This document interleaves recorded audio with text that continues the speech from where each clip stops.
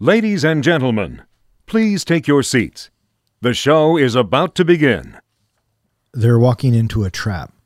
Your orders are to deliver a message calling off tomorrow morning's attack. If you fail, it will be a massacre.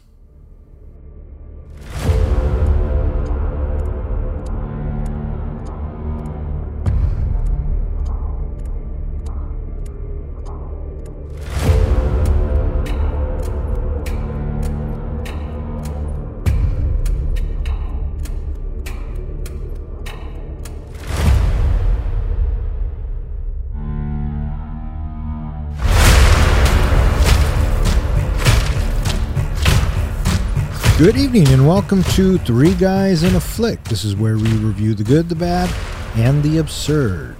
Tonight's episode, 1917. Beware spoilers. Coming to you from a different location, we are actually at the professor's laboratory. My name is Don, and to my right we have our comic book guy, John. Sir, yes, sir. And to my left, we have the professor, Ken. Evening, Governor. Yeah, and you told me not to do the English accent, so good to know. Good to know. How you guys doing? Doing pretty good. I'm here, so that's a good thing. Is it? I think so. Okay, well, I guess time will tell on this one. 1917, this was the professor's period pick. Yep, I thought, when it comes to a period piece, the period is right in the title of the movie. Kind of hard to say that this isn't a period piece when it's right in the title. 1917? Yeah. Oh, I see what you did there. The period of time is, in fact, 1917. Hello. All right, just making sure. Why else did you pick it? I also believe that this is a beautifully shot movie, and I was confident that neither of you have seen it. As a matter of fact, I'm confident Don has seen it, or John has seen it. Have you watched this movie yet, Don? Yeah, I just finished it up this afternoon. Okay. I don't know if I believe you, and if you're just going off of notes and you really haven't watched it. You know what? I got to be 100% honest with you guys. I was really dragging my feet watching this flick. Oh, I got that right off the bat. So even though we had to push recording off a couple of days, I would go home and I go, do I want to watch it? And I go, no, it's going to be like 6 hours. It's a fucking war movie. I liked it better when they called it Dunkirk. And I just kept going on and on in my head. Oh, boy. We should talk a little bit about Dunkirk versus 1917. I don't know if we'll get into that or not. But I liked it better when they called it Lord of the Rings. Well, of course you would. So yeah, I dragged my feet, but I did watch it from beginning to end, and I'm not lying about it. So there you go. Let's go for it. Yeah, I just thought that since neither of you had seen it, I think it is a beautifully shot movie, and I thought that it would be worth discussing. You had seen it before? I have not seen it before. Oh, this was your first time? This was my first time. How was it? Well, should I tell you now or should I wait till my review? Give me a recap of your first time in 3 words. It didn't hurt as bad as I thought it would. It was more than 3 words, but good. I'm glad. That's kind of positive.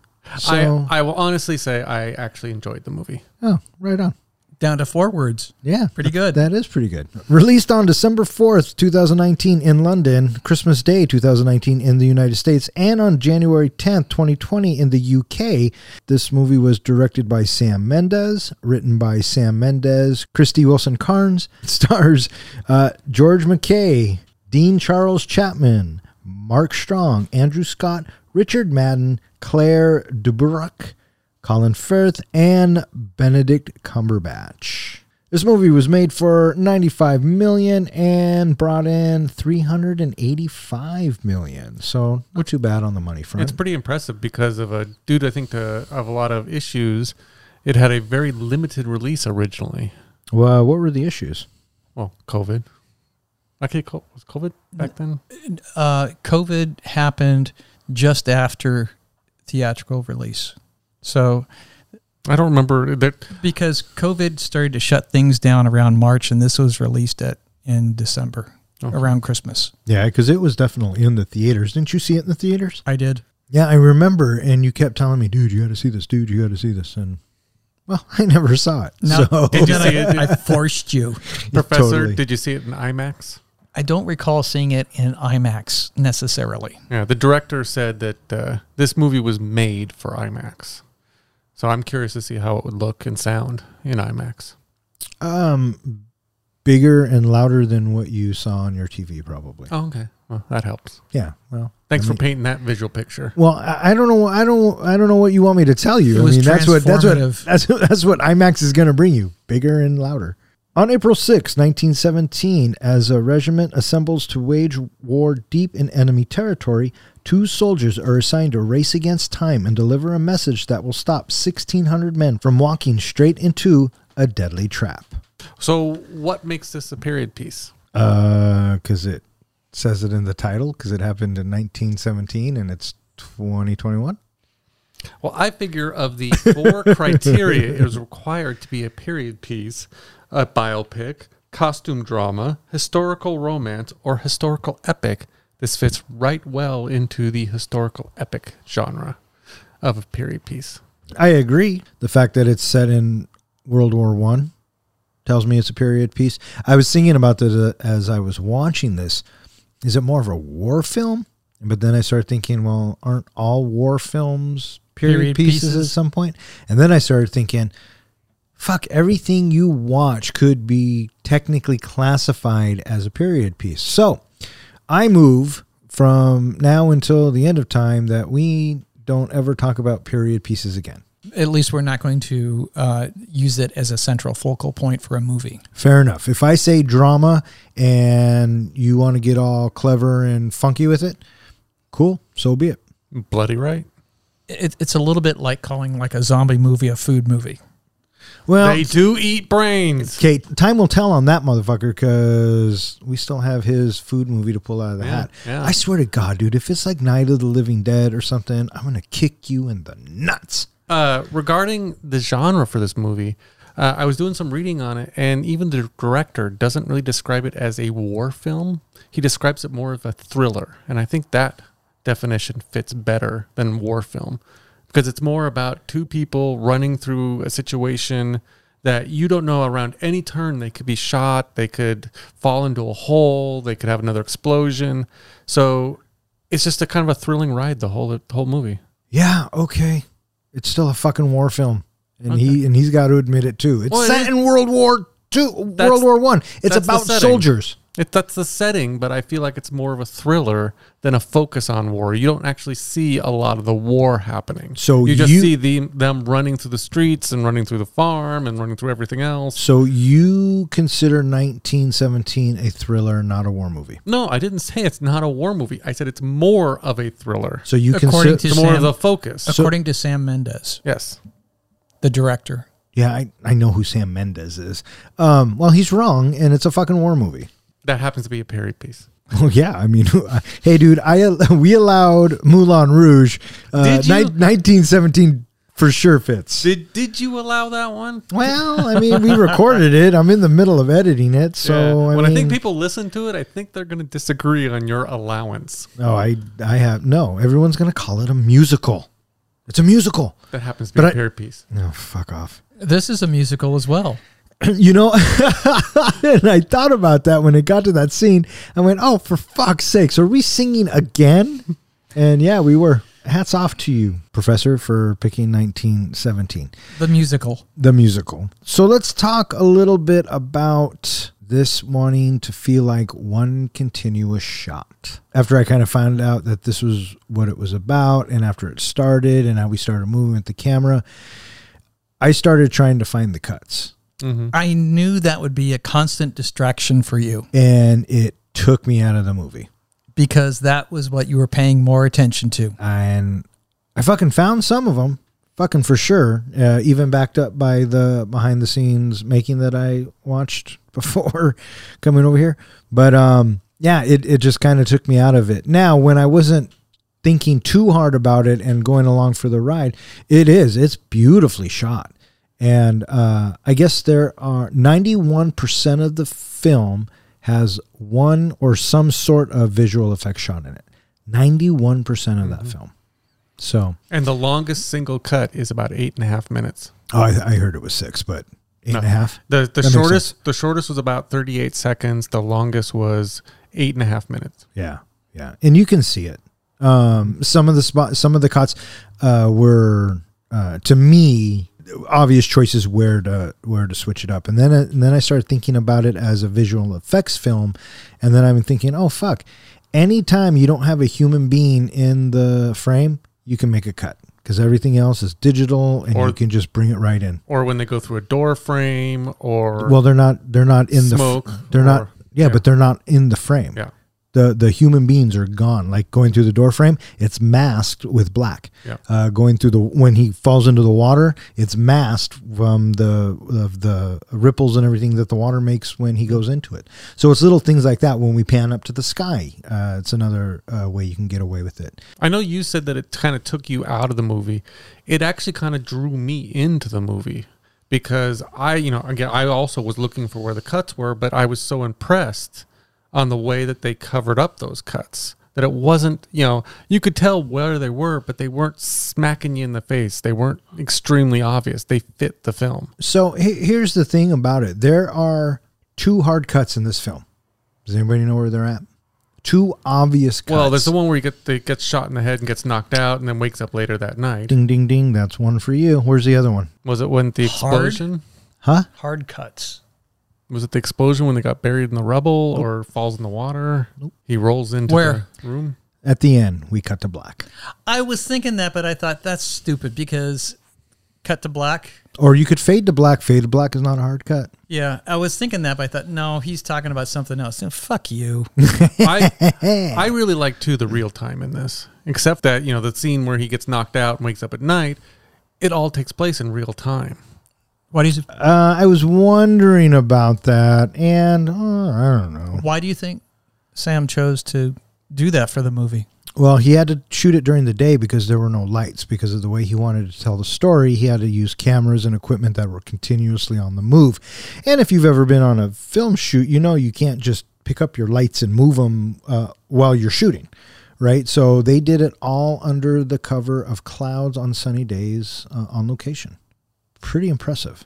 It also kind of had a video game feel because you're basically following behind the main characters. Well, and then I was kind of thinking about that too when he would say stuff like, it was just the 2 of us, or now it's just me, or whatever. I was thinking, well, it could be the 3 of us because the audience has been going with you since you left, right? And so I counted 2 hard cuts, and the rest you really had to look for. But other than that, I'm shocked that this did not get nominated for Best Editing for the Academy Awards. How many did it win? It won 3 for Oscars. It won it for cinematography, visual effects, and sound mixing. And this was the last year that they had sound mixing and sound editing separate. After this, sound was just sound. Yeah. But then the others that it got nominated for picture, director, original screenplay, makeup, production, music, and sound editing. Editing for sure, because it was fucking seamless. And it was fun. I mean, it was other than, I say that it takes me out, and sometimes it did. And actually, as I say that, in the very beginning, when they first have their real bits of dialogue, the ADR was so in my face. I could tell that they were in a studio recording this. They weren't outside. And then I started thinking about it. Well, the way they're moving these cameras, there's no way they have boom operators with them. But watching the behind the scenes, it turns out they did. And then the equipment that they came up with this stuff, it's just fucking amazing. Well, one of the things they did it. The costume designer did is they sewed lavalier mics into the costumes and made them specifically so that they would hear well through wool. Yeah, that's cool. Yeah, I thought that was just very interesting. I think Sam chose to shoot it in this style because he wanted the audience to feel tension and anxiety over the urgency of what it is that is laid before Blake and Schofield. These 2 soldiers have just stepped into an incredibly urgent and important mission that they are going to face perilous situations, and there's no getting out of it. There's no break. And I think that's part of the reason why he chose to shoot it like that, was so that way we could feel the anxiety and the tension as these soldiers are feeling it as we move through. On 6 April 1917, aerial reconnaissance has observed that the German army, which has pulled back from a sector of the Western Front in northern France, is not in retreat, but has made a strategic withdrawal to a new Hindenburg line, where they are waiting to overwhelm the British with artillery. In the British trenches, with field telephone lines cut, 2 young British lance corporals, William Schofield and Tom Blake, are ordered by General Ehrenmoor to carry a message to Colonel Mackenzie of the 2nd Battalion of the Devonshire Regiment, calling off a scheduled attack the next morning that would jeopardize the lives of 1,600 men, including Blake's brother Joseph. Schofield and Blake cross no man's land to reach the abandoned German trenches, but Schofield injures his left hand along the way. In an underground barracks, they discovered a tripwire set by the Germans, which is promptly triggered by a rat. The explosion almost kills Schofield, but Blake saves him, and the two escape. They arrive at an abandoned farmhouse where a German plane is shot down in a dogfight with Allied aircraft. Schofield and Blake save the burnt pilot, but the pilot stabs Blake and is shot dead by Schofield. Schofield comforts Blake as he dies, promising to complete the mission and to write to Blake's mother. Taking Blake's rings and dog tag, as well as Ehrenmoor's letter, he is picked up by a passing British unit. All right, so this movie opens. Blake and Schofield are taking a nap By a tree. and Schofield is leaning up said tree, and you should pay attention to that because, well, you know what? Fuck everyone. That's how it ends. Even one step further. So it opens with Blake napping and then Schofield resting against a tree. And then when the sergeant comes in and he tells him Blake to pick a man, Schofield is picked up by Blake with his hand. And the movie ends with Blake's brother shaking Schofield's hand. And then he goes and sits down by the tree. So we meet these two characters. They've been picked for, or one of them has been picked for a mission. And then Blake picks Schofield. They go in and talk to the colonel. The general, which is Colin Firth. Always a delight with Colin Firth. And he tells them, you know what, our group of soldiers over here, they're walking into a trap. You guys have about 8 hours to get down there and give them this letter to call this off. If you don't, it will be a massacre. Also, Blake's brother is among the ones that could be massacred. So he has urgency. Yes, yeah. And which I got to tell you again, kind of gave me a Saving Private Ryan vibe. Now, do you know why this movie is set specifically April 6, 1917? The Hindenburg line of which they're referring to doesn't necessarily happen until a couple of months later. Yeah, but the date is actually when the Americans, when the USA entered the war. So they didn't know that the Americans had announced that they're joining. So it just goes to show it was another day in the war for them, the day the Americans joined. Interesting.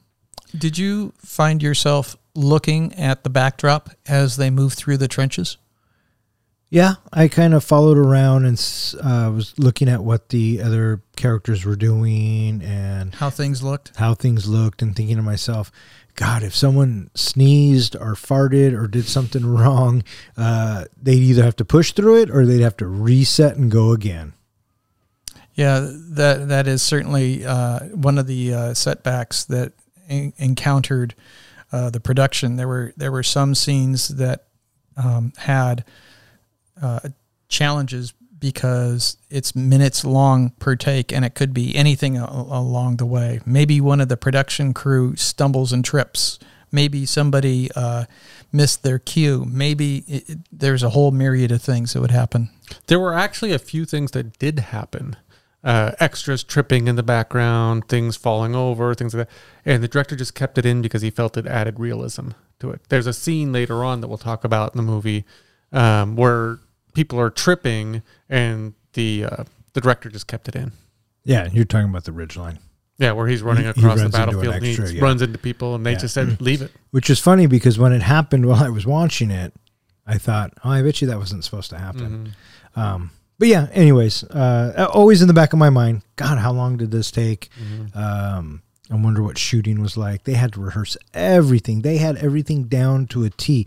They built their sets based on the dialogue. So if for however long it took to walk from A to B and have this dialogue, that's how long that set was. Did you read how many feet of trenches they dug? 5,200. It was about, I think it was around there. It was almost a mile. It was just under a mile of trenches that they dug for this movie. Yeah, that's crazy. Well, they had heavy machinery to do it, so I guess it's not that crazy. So, Trench life for the British was a lot different than the German. The Germans had a sense that this could be a long time, and so they made their encampments a lot more accommodating.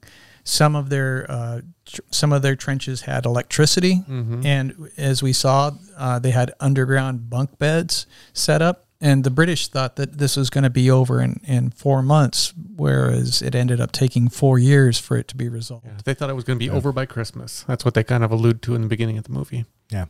So we get this really long scene called a movie, and we're following these characters, and now we've gotten the orders. They're making their way through the trenches. You get to meet all the different people that they meet going through here. And then they get up, and now they got to go through no man's land. So basically, it's kind of a story about two smaller people than normal soldiers who have to go behind enemy lines to deliver a precious note so that they can stop the bad guys. Is that kind of what the sum of it is? No, not at all. Okay. I think you're talking about Lord of the Rings. Oh, gosh, and, yes. and I'm talking about this new action thriller called 1917. So even though we have, Burke, who kind of, Bilbo, and Schofield, it's Blake. Samwise, I don't know. Yeah, but Frodo or Bilbo never died. Frodo did get stabbed in the stomach, and Samwise did take up the ring because he thought that Frodo was dead. Yeah, I mean, I suppose. So are you calling Sam Mendes a ripoff artist? No, I wouldn't, because what did Tolkien base Lord of the Rings on? Oh, I don't give a shit. You are comparing Lord of the Rings to 1917, so let's talk about that. But 1917... So are you calling Sam Mendes a ripoff artist? No.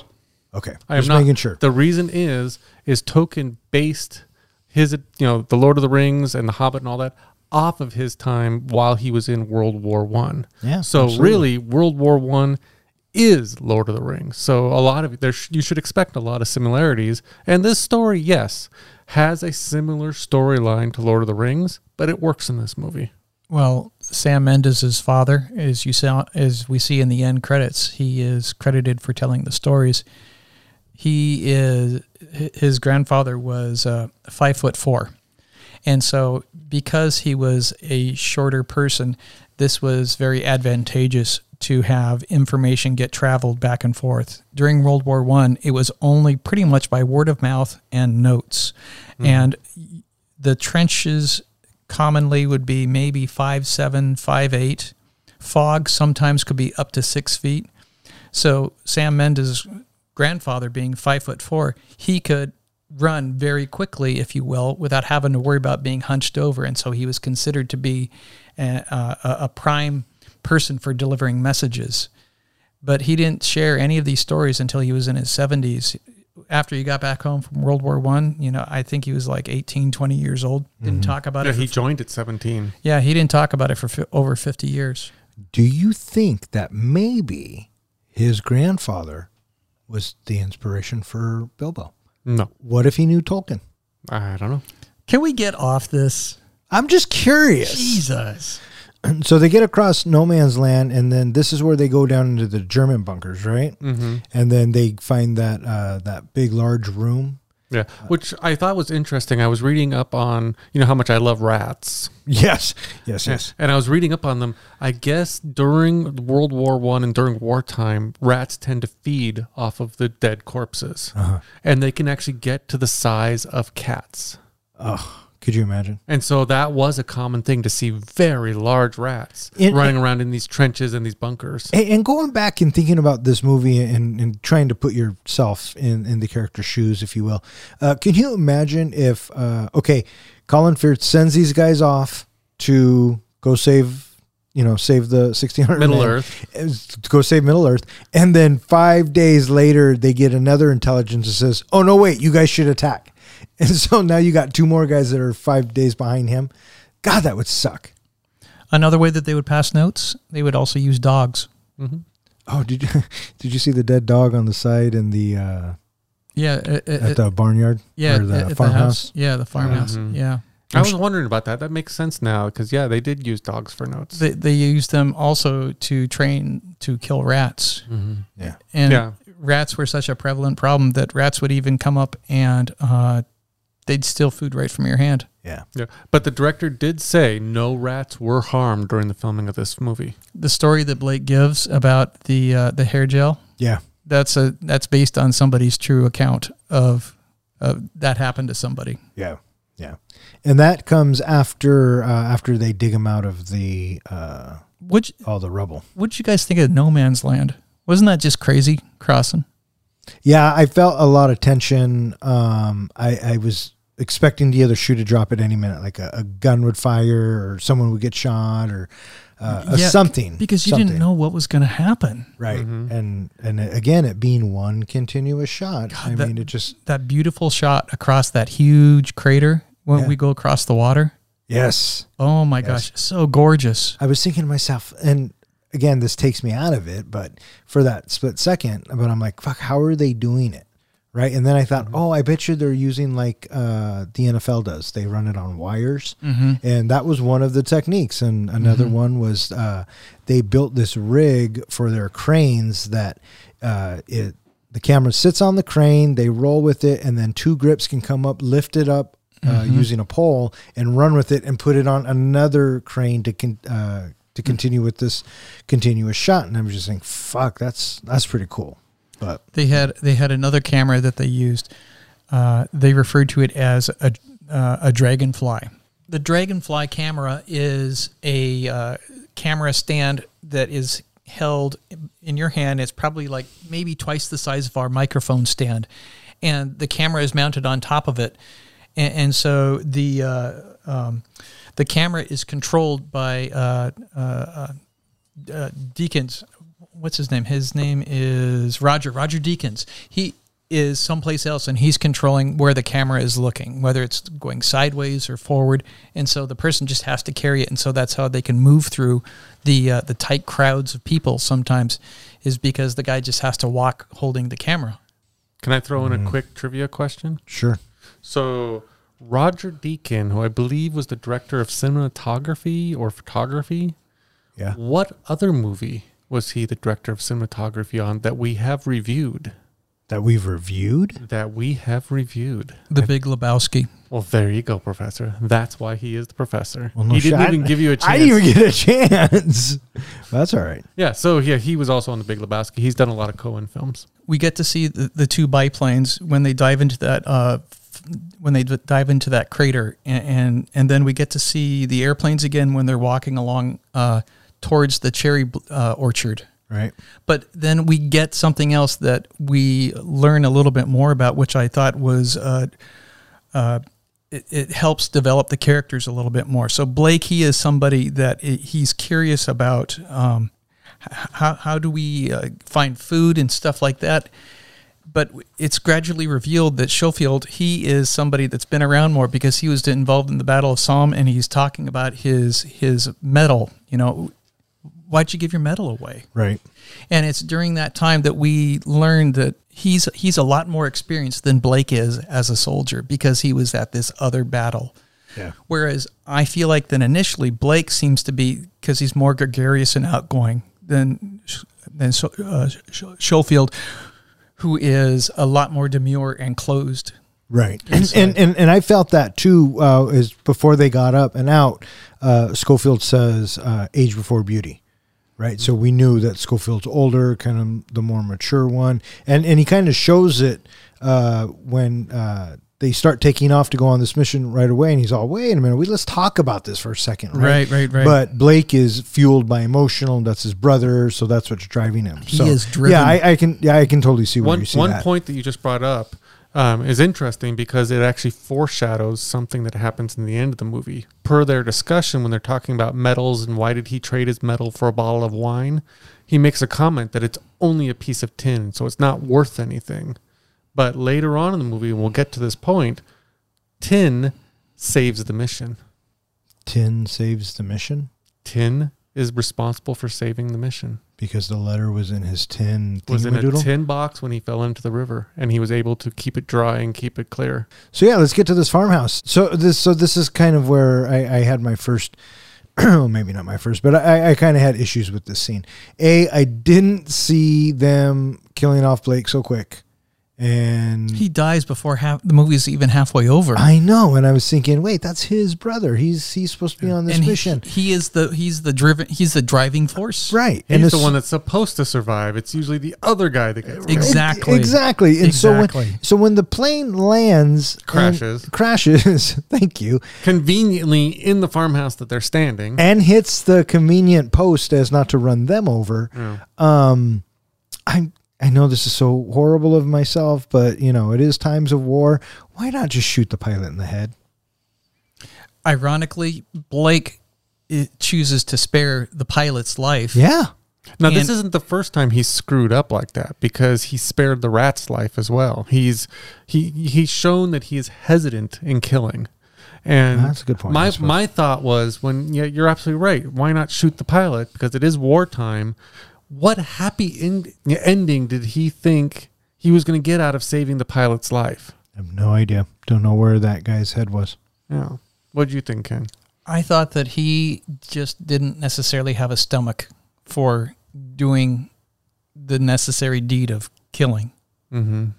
Yeah, because like I said, he wouldn't even kill the rats earlier. Yeah. And so now Blake dies, and I didn't see that coming, and now it's all on Schofield's hands. And then out of the blue, all these other soldiers show up.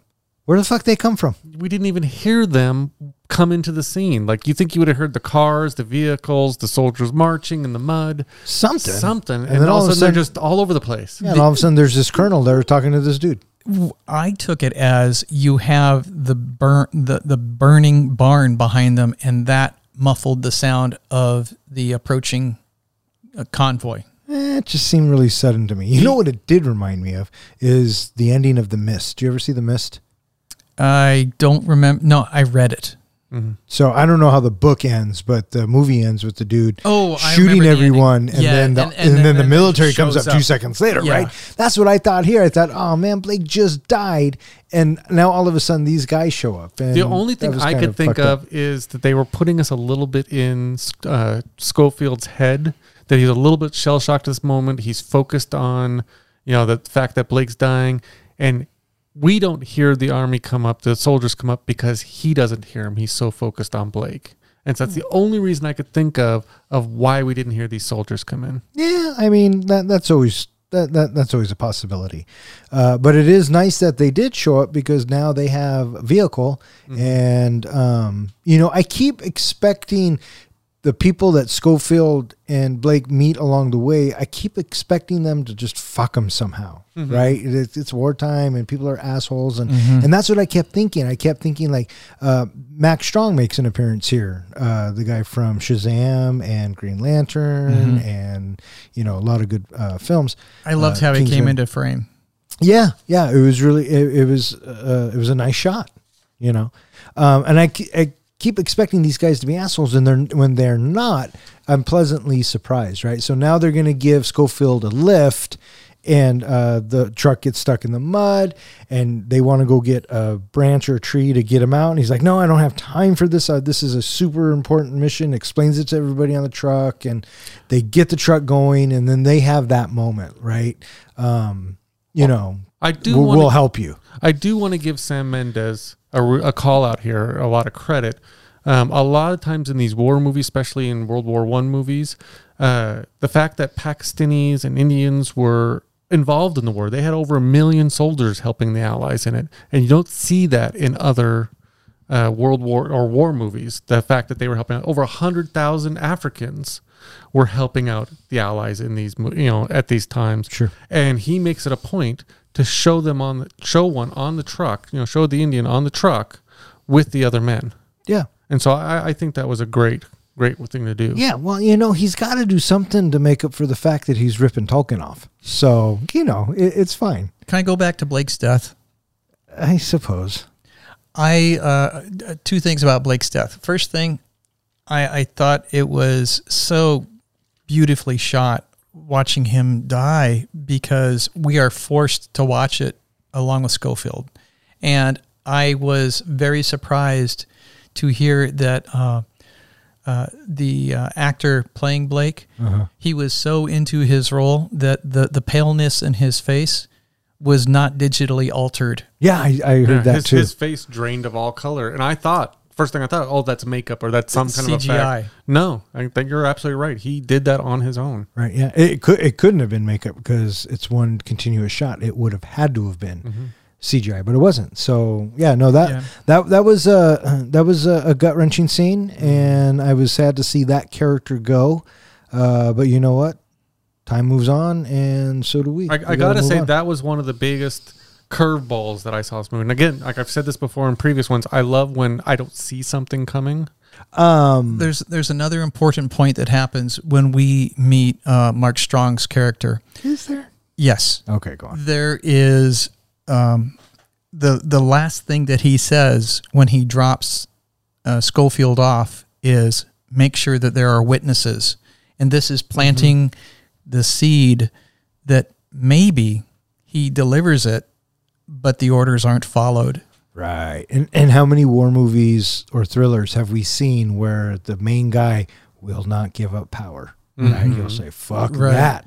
Right. Because, wartime is crazy time. Right. I also want to call out the whole moment when Schofield is... I am so behind his passion in the pushing of the truck to get it out of the mud. Everybody's just standing around, and he's pushing with all of his might, and he refuses to give in and surrender, and he just won't give up. And I felt so strongly for him how hard he was pushing to get that truck out of the mud, and then eventually they get it moving. He is so driven at this point. I liked the character change. That if you notice in the beginning, he wasn't really behind the mission. He was like, why don't we just sleep and we'll do it a little bit later, or shouldn't we take a break? Or as soon as Blake died, it became his passion. It became he's got to get this done, and he's got to get that note delivered. Well, yeah, he just watched his friend die, man. Yeah. So and that's the enduring thing that carries Schofield through is his promise to Blake, not necessarily to deliver the orders, but his promise to Blake. That is what pushes him. Yeah. The other interesting I thought, and again foreshadowing, when Schofield finds the milk. And it's so surprising. He finds this milk, and you're thinking, okay, it's great. so odd. He finds this milk, and you don't realize that's going to play an important role later on. I wouldn't go so far as to call it important. Well, but they said the baby it does. wouldn't eat or drink anything. The baby only wanted milk. Well, here's the thing. We didn't need the baby or the milk. Yeah. So that's just me. A destroyed canal bridge prevents the British unit from crossing, and Schofield chooses to part with them.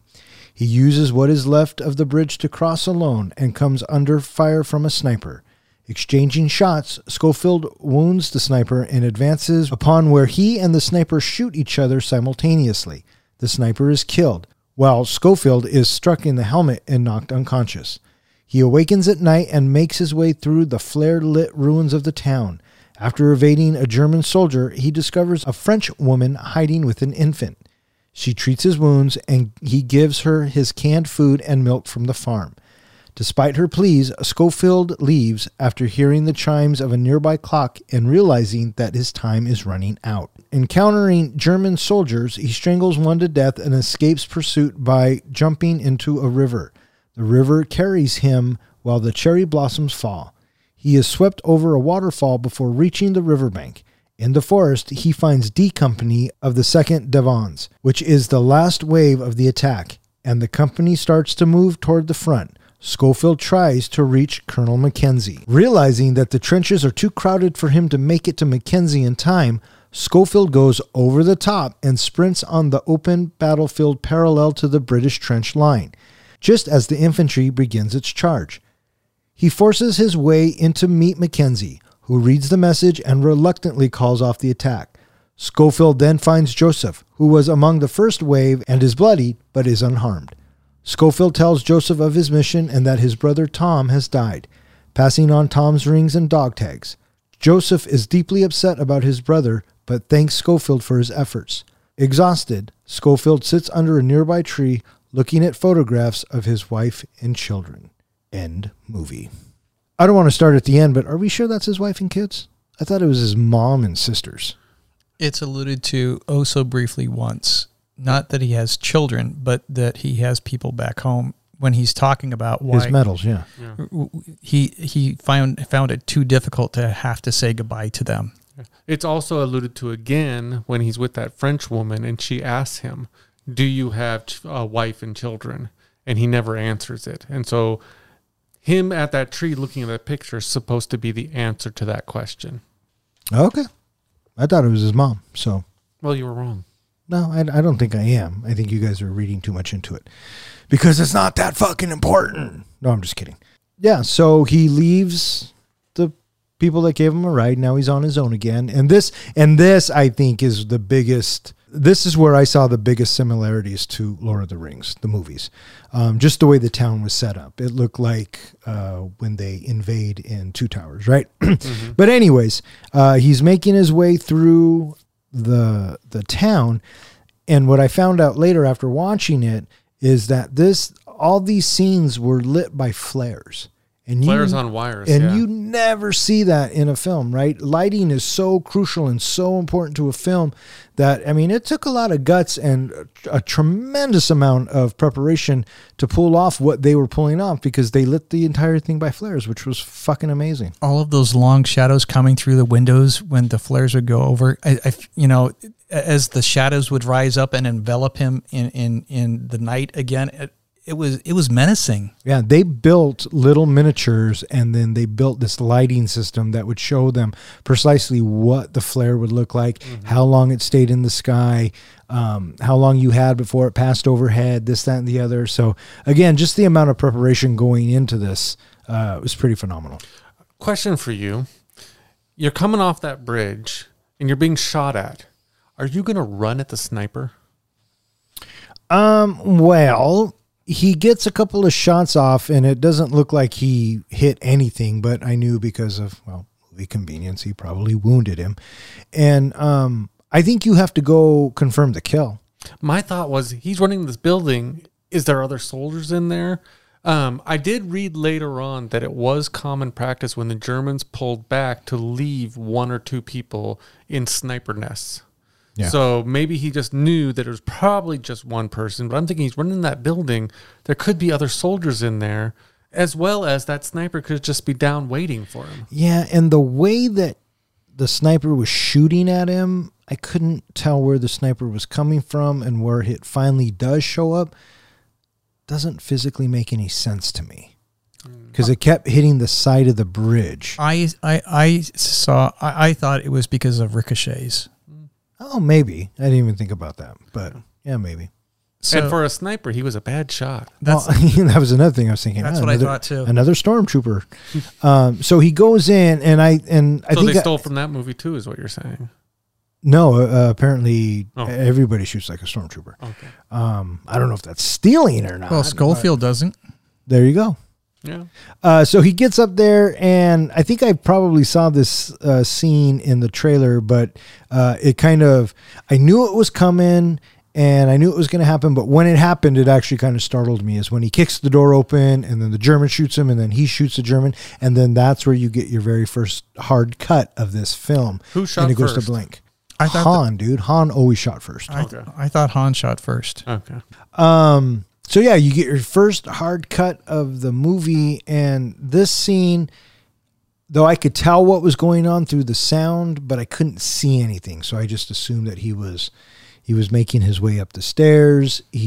Does he make his way up the stairs, or does he go down the stairs? He gets upstairs, he opens the door, and both guns go off. No, I'm talking afterwards. After he gets shot. Afterwards. He goes back down. Oh no, he crawls back up the stairs. Oh, yeah. Then why does the camera push out the window and he's on the ground already?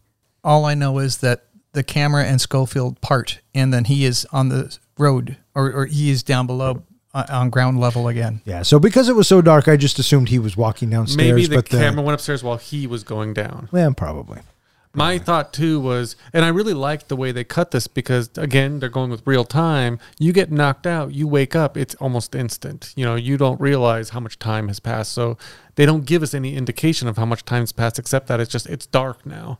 And I did kind of also feel, again, if they were going for giving us kind of a look into the mind and the feeling of Schofield, you know, he's easily got a concussion now. And when you have a concussion, you can lose passages of time. You can lose, you know, little bits of feeling. So he may have gone up the stairs and then gone back out, but he may not even remember going down the stairs. So maybe they were kind of giving us that impression. Yeah, maybe. Maybe they're just kind of giving us that confused, dazed, you know, this is kind of what's happening. Yeah, or maybe it was just too dark and I couldn't tell what was going on, and is what it is. Yeah, Or it was written that way. It was so impressive how that looked. Dennis Gassner, he was the production person, and I am just so floored with how otherworldly it looked going through that town. Yeah, and that was all built on a soundstage, so that was pretty cool. Now, getting to the French woman part where he rolls into the window after he's being chased, rolls in the window and finds the French woman and the baby, you know, one of our first real down times in this movie, besides kind of the farm a little bit. You didn't think that part was necessary? No, not really. I think it slowed us down, and Didn't you want a break? no, not necessarily. I was ready for it to be over. I just thought it was nice to have a little bit of downtime. A little bit didn't make sense, but again, they were going for, you know, the short stories and the stories that were told. It was common to find people who were taking shelter in buildings. She didn't know who the soldier was coming in, but yet she still took the time to put pressure on his wound and take care of him and then ask him not to leave. Yeah, well, he left anyway. Yeah. So my thought was, now that he got his mission accomplished, do you think he ever went back and looked for her? Yeah, I'm sure that's exactly what he did. You're just being sarcastic. What gave you your first clue, buddy? So I thought the camera work in this little basement area was gorgeous. Watching the slow movement of the camera going around Schofield. Why is there no shadow on his face with the camera work? You know, it is fantastic that we should see a shadow from the cameraman because the boiler is behind him and in lighting up his face, and yet we move around him. I thought that was just brilliant. Yeah, they probably digitally took out the shadows, if there were any in any of the part. But they did purposely film it the way they did to avoid the shadows. And typically when you break the line and you do a 360-degree turn, you're going to get shadows. So I bet you in the tight corridors with those ones, I bet you they were digitally removed. I bet you a lot of that was digital. The one thing that, I mean, I know you weren't a big fan of the scene, but the one thing that bothered me about this scene is as I was watching it and they're having their little conversation, I'm thinking, you got German soldiers walking around looking for you and your guys are making all that noise. Well, I guess it's all relative to where they are, really. Yeah. Right? Or where they, because she's been, it made it seem like she's been there for a little bit. And so the baby's going to cry at some point. Yeah. So, you know. That's what I thought too. Now, John, I don't know if you heard it or not. The chiming of the bell tower. Mm-hmm. Were you able to hear that when you were watching? Don, yep. Were you able to hear that when you were watching? I watch everything with captions. So captions told me that the bells were ringing. I think I heard one or two of them. And that's what told him he needed to get going. Yes. I'm sure that, you know, Schofield would have loved to have just stay here and just rest and be tranquil and happy. And he is warm and momentarily safe. And then he is called back into duty with the chiming of that bells and knowing that there is an imminent battle that is going to destroy 1,000 soldiers, if not, more, right? And it pulls him back in and off he goes. And this is where she tells, the French gal tells him about the river that'll take him all the way into where he needs to go. Mm-hmm. And so he makes a break for it. He starts running. I swear to God, this guy's always running for his life, right? Well, Everyone's shooting at him. He's running. Did it bother you that he was running specifically in the middle of the area where it was most well lit? I kept thinking if he just ran a little closer to the wall, it was darker next to the walls. He could have slipped by a little bit. Yeah, but the guy with the Steadicam wouldn't have been able to. So they had to make sure that He was easily he seen. was easily seen. No, that scene alone, I think they had 3 different cameras on them. One of them was one of the ones that we talked about earlier where they took it off a crane, ran with them, put it back on a crane, and then sometimes it would have to be on a lot of the running shots, they'd have to put the camera on a car or a motorcycle. Yeah. And but this is one of those places where I knew they made a cut, because when he jumps off the fucking bridge and lands into the water, everything's a mess on the screen. So you can easily digitize that and make that a cut scene, right? So it was little instances like that I was going, oh, there's another cut. Oh, there's another cut. But, overall, it was fucking seamless. And so now he's in this river and he's floating down. And then we get the cherry blossoms and then falling on his face. Another moment of serenity. Yeah. And then he arrives where he needs to be. Is this where he had to climb over the dead bodies? Yeah, Yes. this was this you knew it was coming. Yeah. But still, it's never easy to watch. And I kept thinking to myself, why doesn't he just swim around? Why is he going over the dead bodies? While they were filming this, they actually had to alert the locals not to be disturbed if they saw dead bodies floating in the river. I wonder how much the extra got paid for laying in the water all day. All right, so he climbs over these dead bodies, and then we stumble upon... Well, and then he breaks down, right? Oh, yeah, he cries. Boo-hoo-hoo. He's exhausted. Can't go on. Well, he's emotionally and mentally broken at this point. Could you imagine? I mean, just going back to him almost getting buried alive, right? He's probably still trying to process with that. And then he loses his friend. Well, the worst part is he's got a cut on his hand still, and that's going to get infected. Oh, my God. Yeah, so he gets a cut on his hand, then he almost gets buried alive, and then he loses his friend, and then he meets a chick with a baby who he wants to start a family with. In the meantime, he got shot in the head. Yeah, he got knocked out when he got shot in the helmet. He got shot in the helmet. Then what was the wound that the girl was dressing? When he fell down the stairs. Yeah, and he cut the back of his head. Yeah, he hit his. That's how I took it. He knocked his head really good on the stairs as he went backwards. So Got shot in the head, hit in the helmet. Yeah, Okay. Yeah. something like that. But I'm thinking he's got, honestly, he's got the cut on his hand and the other wounds and everything, and he's in that water and the dead bodies. Do you know what kind of diseases and bacteria and everything in there? Plus the rats. And I'm thinking he's going to get out of there, but it's going to be kind of like Atonement, where you get anything in those wounds back then, and you're pretty much a walking dead man. Oh, right. Yeah. Yeah, totally. But no, he stumbles upon the second D unit, and they're having a kumbaya moment. And this is where I thought, more fucking singing? Did John pick this movie? And I had to realize, no, it was the professor. This is the professor's movie. Now the professor is picking musicals. So thank you for that, buddy. You're welcome. I thought this was so beautifully shot as we come in and you see all of those soldiers sitting completely still. It's like, what is going on? But we hear the song coming in and we can't see who's singing. And then eventually George slumps down just exhausted and he just rests against the tree. And then we start moving our way through the different soldiers. And as we move through the different soldiers, now we can see the soldier who's doing the singing. Wasn't that Pippin singing "Edge of Night"? Or no, I'm sorry, that's wrong.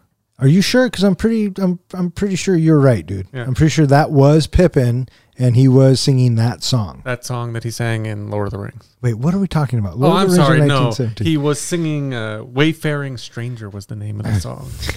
But and I'm sorry to interrupt, Professor, but No, he's not. My one issue, and again, little issues here and there, but my issue with this scene was nobody seems to even give him a second glance. This guy in disheveled, wet, obviously out of his mind at this point, just stumbles into right where they are and almost passes out, and nobody even just notices. Nobody fucking turns around and notices him. No, he was stepping He's on in the branches. very back. He's stepping on branches. He's walking up on I'd be people. worried about German soldiers sneaking up on them. Allow me Because to there's just conti- one over in the town, just allow across me the to river. continue my point. Okay. I'm sorry. So after the camera leaves the singer, then we see all of the faces of these young soldiers. And what has got to be on the mind on all of these young soldiers is that they are most likely facing death. And what is the likelihood that they are going to live through the next few hours? That has got to be weighing heavily on their minds. And I think that everybody, as we move through those different young men, that we see that they are all faced with the very real possibility that they may not live through the day. Or if they do live through the day, what do those aid stations that they have seen before look like, where you have people with limbs missing? Yeah. And these soldiers are alone in their thoughts as to what's coming next. And then finally the camera just moves and we see that Schofield is just one of these soldiers, and any one of these soldiers could be just like Schofield. Sure. Gorgeous shot. And then they figure out, Schofield figures out where he's at. This is where he needs to be. And then the search is on for Colonel Mackenzie, and he runs to guy after guy. And he finds out that the offense has already started, right? So, I mean, The first wave has gone in. The first wave has already gone out. And so now he's really under the gun, and he's trying to find him. And he fights his way, and he makes it to Colonel Mackenzie. And he didn't. Well, first he had to jump up and run across the battlefield. Oh, to that's get right. to Because Mackenzie. he had to go through the barracks, and there was too many people. So Yeah. I was thinking to myself, why not just jump up and run across? And he does, and it was a great shot. And this is the scene where he runs into an extra, and Sam Mendes just kept it because it fits. But no, this is a powerful shot, and the score that's coming in with it, and just the sheer determination. This dude is hauling ass, right? What I didn't understand at first is when he gets up there, he kind of walks, and then he takes off, right? If it were me, I would have got up there and just started running my ass off, right? But, so he does. He makes it to Mackenzie, and he goes in there, gives his spiel. His order from After the general. fighting Right. his way in there, they wouldn't even let him in. Right. He had to fight his way in by any means necessary, and he did it.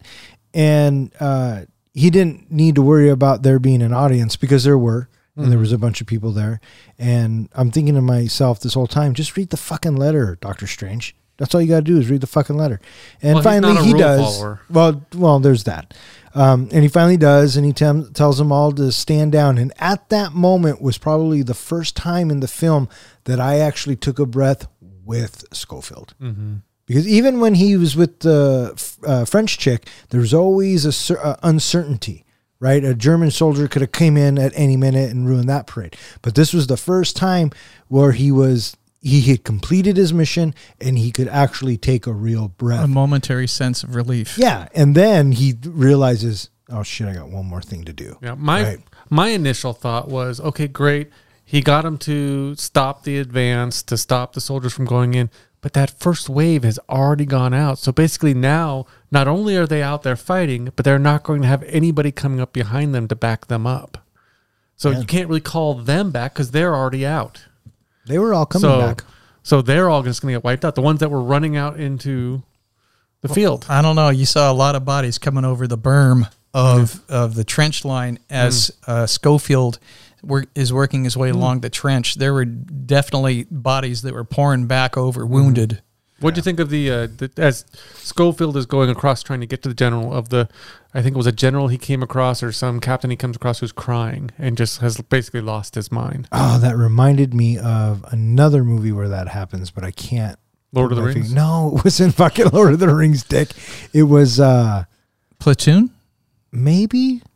Yeah. I feel like there's some war movies out there where the head guy in charge just PTSD, post-traumatic stress. he just breaks down and can't be in charge. There was over, I guess. I mean, Aliens. It happens in Aliens, right? during, Those are your men, Gorman. I read that during World War I, there was over 300 soldiers who, for whatever reason, refused to fight. And a lot of them were like this gentleman who breaks down, just loses his mind, breaks down in tears and everything. And they executed most of those soldiers for not fighting. But later on, they gave them pardons posthumously. They pardoned these people who they didn't realize at that time what PTSD was. Oh, that sucks because they still killed him. Yeah, they killed them, but yeah. When we were waiting for the colonel to call the attack off, did you think that he was going to call the attack off? I thought he was looking for a reason not to call the attack off. I thought it was going to be 50. There was a 50-50 chance, right? I in my head, I could see him saying lieutenant or escort general. this soldier out. Yeah. Lieutenant Diane. Where proceed as instructed or proceed as or follow as instructed. But when he said, pull him back, then you're like, oh, okay. So he did listen. Yeah, I did think, and I was remembering back to when the guy said, make sure you have witnesses, that, first he was kind of fighting it, and he was kind of like not wanting to call back, and you kind of got the feeling like he's looking around the room, that, can I get away with continuing it, or now that everybody's heard that I've been ordered to call it off, I guess I have to call it off. I don't know about all that. I was just glad that he called it off. Yeah. Totally. And that's why I was thinking, 2 days later, someone else comes down and says, just kidding. We have to attack. That's what he kind of said in his quote of, that, 2 days from now, they're going to tell me to attack. Right. But, And they actually did, they did push through that line. I think it took them till 1919 is when they actually got through the German line. oh, yeah. But they did end up having to advance. So now he has one thing left to do. He wants to go find Blake's brother. No small task. Looking for a needle in a haystack. Yeah. And he runs around going, Blake. And he finds him. Richard Madden. Yeah. Was it Rob Stark? Yep, Rob Stark. So I have to say, this moment was probably one of the only moments in the film that actually made me feel something for these guys. This was a touching moment, and they did a good job selling it. I felt bad that he lost his brother, Especially when he says, "Oh, my brother's here. Where's my brother?" Yeah, totally. That's what hit me. It kind of reminded me of when Luke says, "Where's Han?" But it was a genuine moment, and it was a really good scene. And like I said, it was the first time that I felt a whole lot for these characters. Yeah, Lieutenant Blake's eyes totally sold that moment that he has been told about his brother passing. Yeah. And the other moment that I just thought helped drive that point home as to how broken, there's two of them. One, the way he continues to hold his left hand out with the dog tag and rings, and the hand just stays out there, even though he's just standing there by himself. Mm-hmm. And the second thing is he asks Schofield for his name twice, right? And who are you, right? But then he asks again a few moments later, what's your name again, right? I just thought it was delivered so beautifully. Yeah. So that scene, they shot it at least 20 times, and they ended up using the first take. Yeah. So he delivers the bad news, and then he has completed all of his missions, and he just gets to be a soldier again. And now he finds himself with a moment or two. And so as he's walking to this tree, I was thinking to myself, oh, they're going to end it just like they began it. And they did. He sat down, closed his eyes, or looked at his pictures, and then the movie was over. Do you know the story behind the tree that he leans against at the end? I know a couple of things about it. Apparently, the extras in the movie claimed that the toilets were too far to get to between filming takes. You know how guys are. They don't just pee in an open field. So they didn't realize that they were peeing on that tree that he was leaning up against. It was covered in urine. They weren't told the significance of the tree, so they didn't want to take the long trip to the porta potty. They just went over to the other side of the tree. Right. So when I'd kind of read that before the end of the movie, and all I could think about when he was leaning up against that tree, looking at that picture, is, ew. Yeah, I'm sure that's exactly what you were thinking. Yeah, I didn't know that. Interesting tidbit. The second point that I was going to make about the tree was that we have Sam Mendes and Roger Deakins. When they were scouting the different landscapes and looking, they both saw the tree and said, like, we have to end at the tree because that's where the movie started. Yeah, they were going for bookends is what they were going for. They wanted to start at a tree and end at a tree.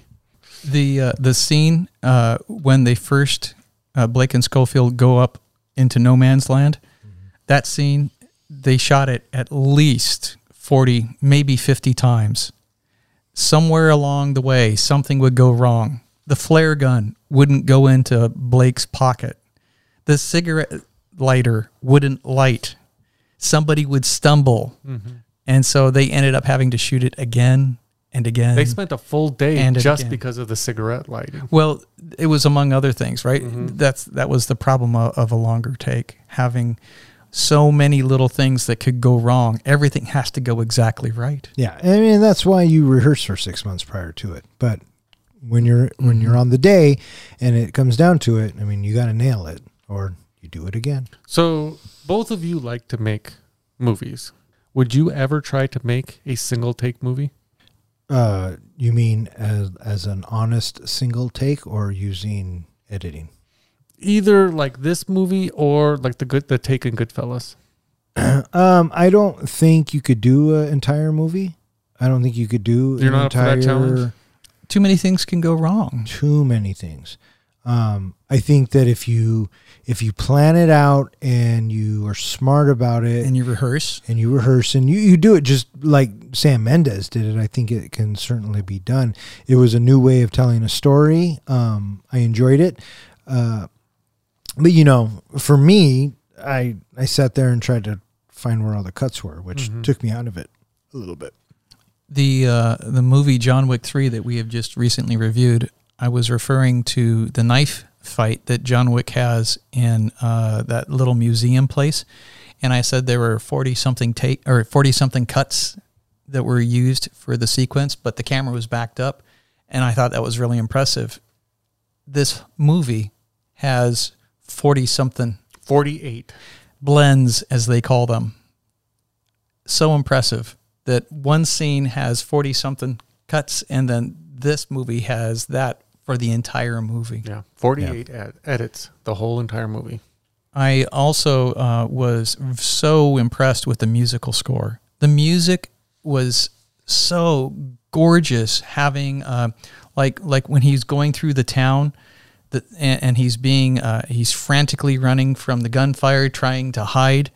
Gosh, the music is just so beautiful. I was so impressed with the music, and I thought that it is something that they worked very, very hard on for the music to be what it needed to be to help convey, to help propel, to help give a more of a soulistic experience in the movie. I thought it was done very, very well. Yeah, and the music was on an epic scale to match the picture that it was accompanying.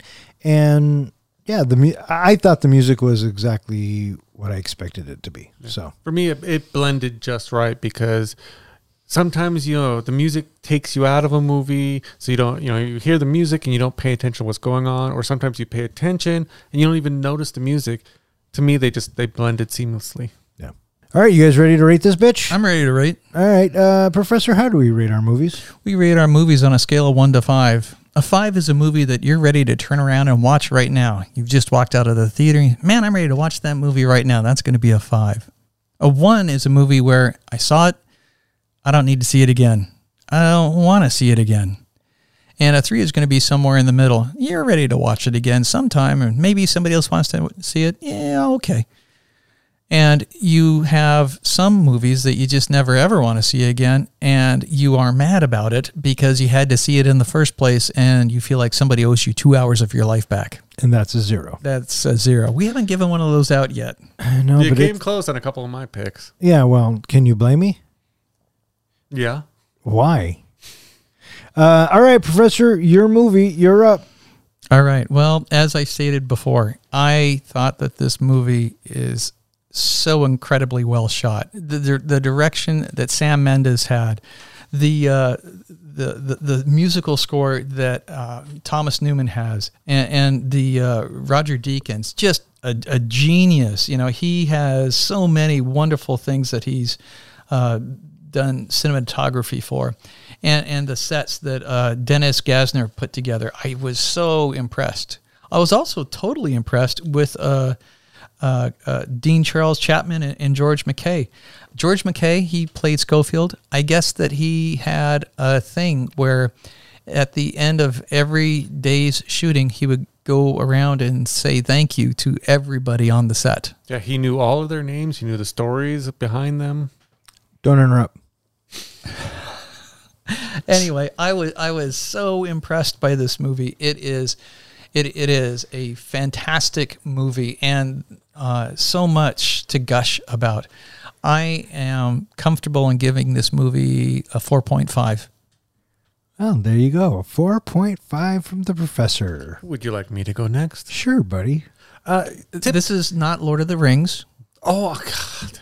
Well, now my rating just went down. I know. Well, he fucking easily would have given it a 5. You should have let me continue on with my dream. Well, first, there's this ring. So there's these two guys. I don't know. Did we ever see their feet? Were they furry? No, but they were covered in mud. That's for sure. true. And we do see their feet. Anyway, I have said repeatedly before, war movies are not my thing. Period pieces aren't really my thing. Heck, dramas aren't really my thing.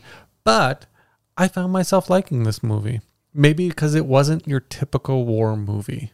It's not just about shooting and killing the bad guys and, you know, building up these soldiers only to run out and die, things like that. There was actually, you were drawn in to care about these two guys who were trying to do this mission to save all of these soldiers. You actually felt yourself in the same situations they were because you're following behind them during the whole situation.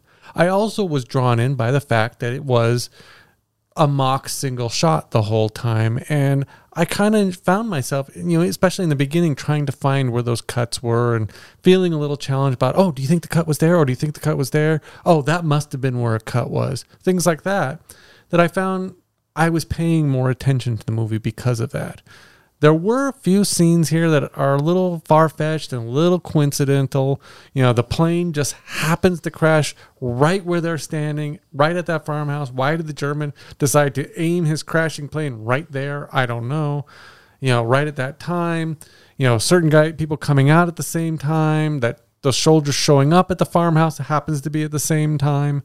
You know, things like that I thought were a little iffy. But it didn't kill the movie for me. It didn't destroy the effect or the immersion into the film. Now, again, storyline-wise, not my cup of tea, not the kind of thing that I really get into. So would I watch this movie again? For the story, probably not. Would I watch it because it's such a beautifully done movie and just watching how the director did it and hearing the music and how it was all put together? Yes, I actually do find myself wanting to watch the movie again for that reason. You know, I don't know if I'd watch it all the way through, but I would want to watch some of it so I can catch some more of the, oh, this must be where they did the cuts. For that reason, I'm going to go ahead and give this a 3.75. Okay. Wow, that seems really high for the reasons you gave it. Yeah. Well, but I'm basing it on the fact that while it's not my type of movie, I kind of do want to watch it again, but maybe not right away. Yeah. And he has said before that things that he can find the next time around compels him to want to watch again as opposed to just the story itself. Mm-hmm. Right. And I get that. And I guess it comes down to even getting to that next time around. Mm-hmm. Right. Which therein lies my problem. Yeah. My turn. 1917, directed by Sam Mendes. It was shot beautifully and it looked real nice. The story was fine. You know, go deliver this message, stop a massacre. Very cut and dry. It was always going to be about the journey.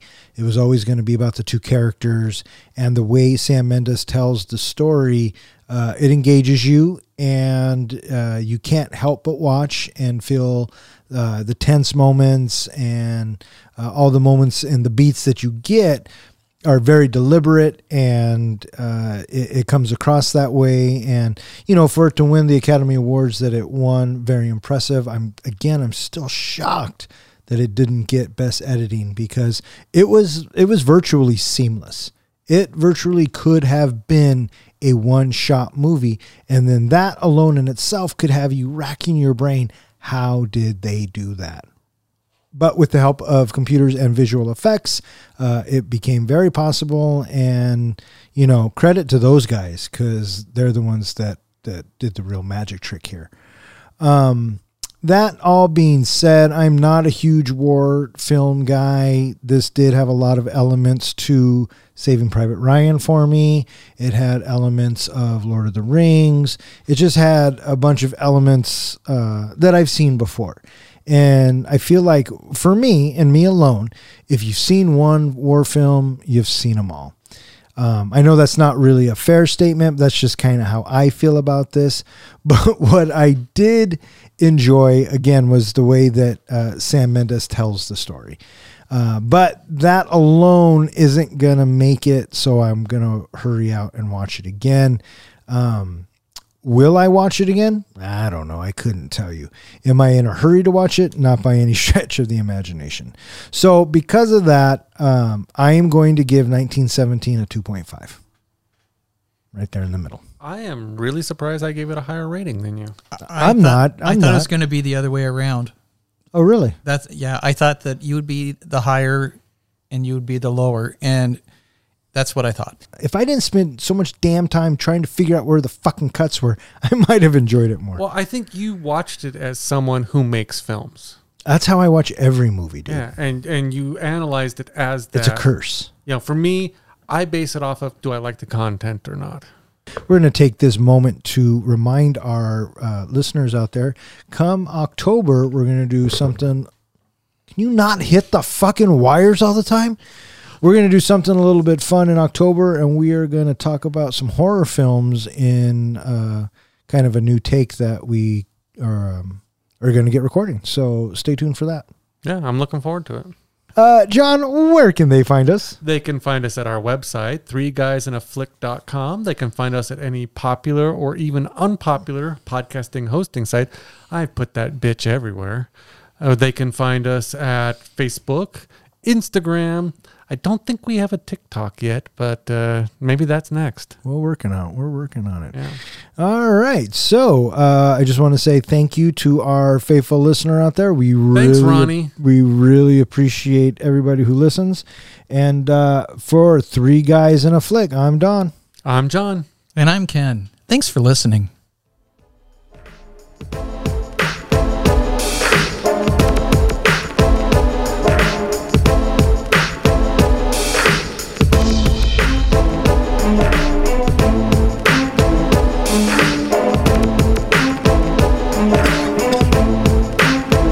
Let me ask you this. Ronnie has listened to every one of our podcasts. Mm-hmm. Zach has listened to every one of our podcasts. We now have 2 faithful listeners. Yes. I am so excited about that. Way to go. Who have you brought to the table?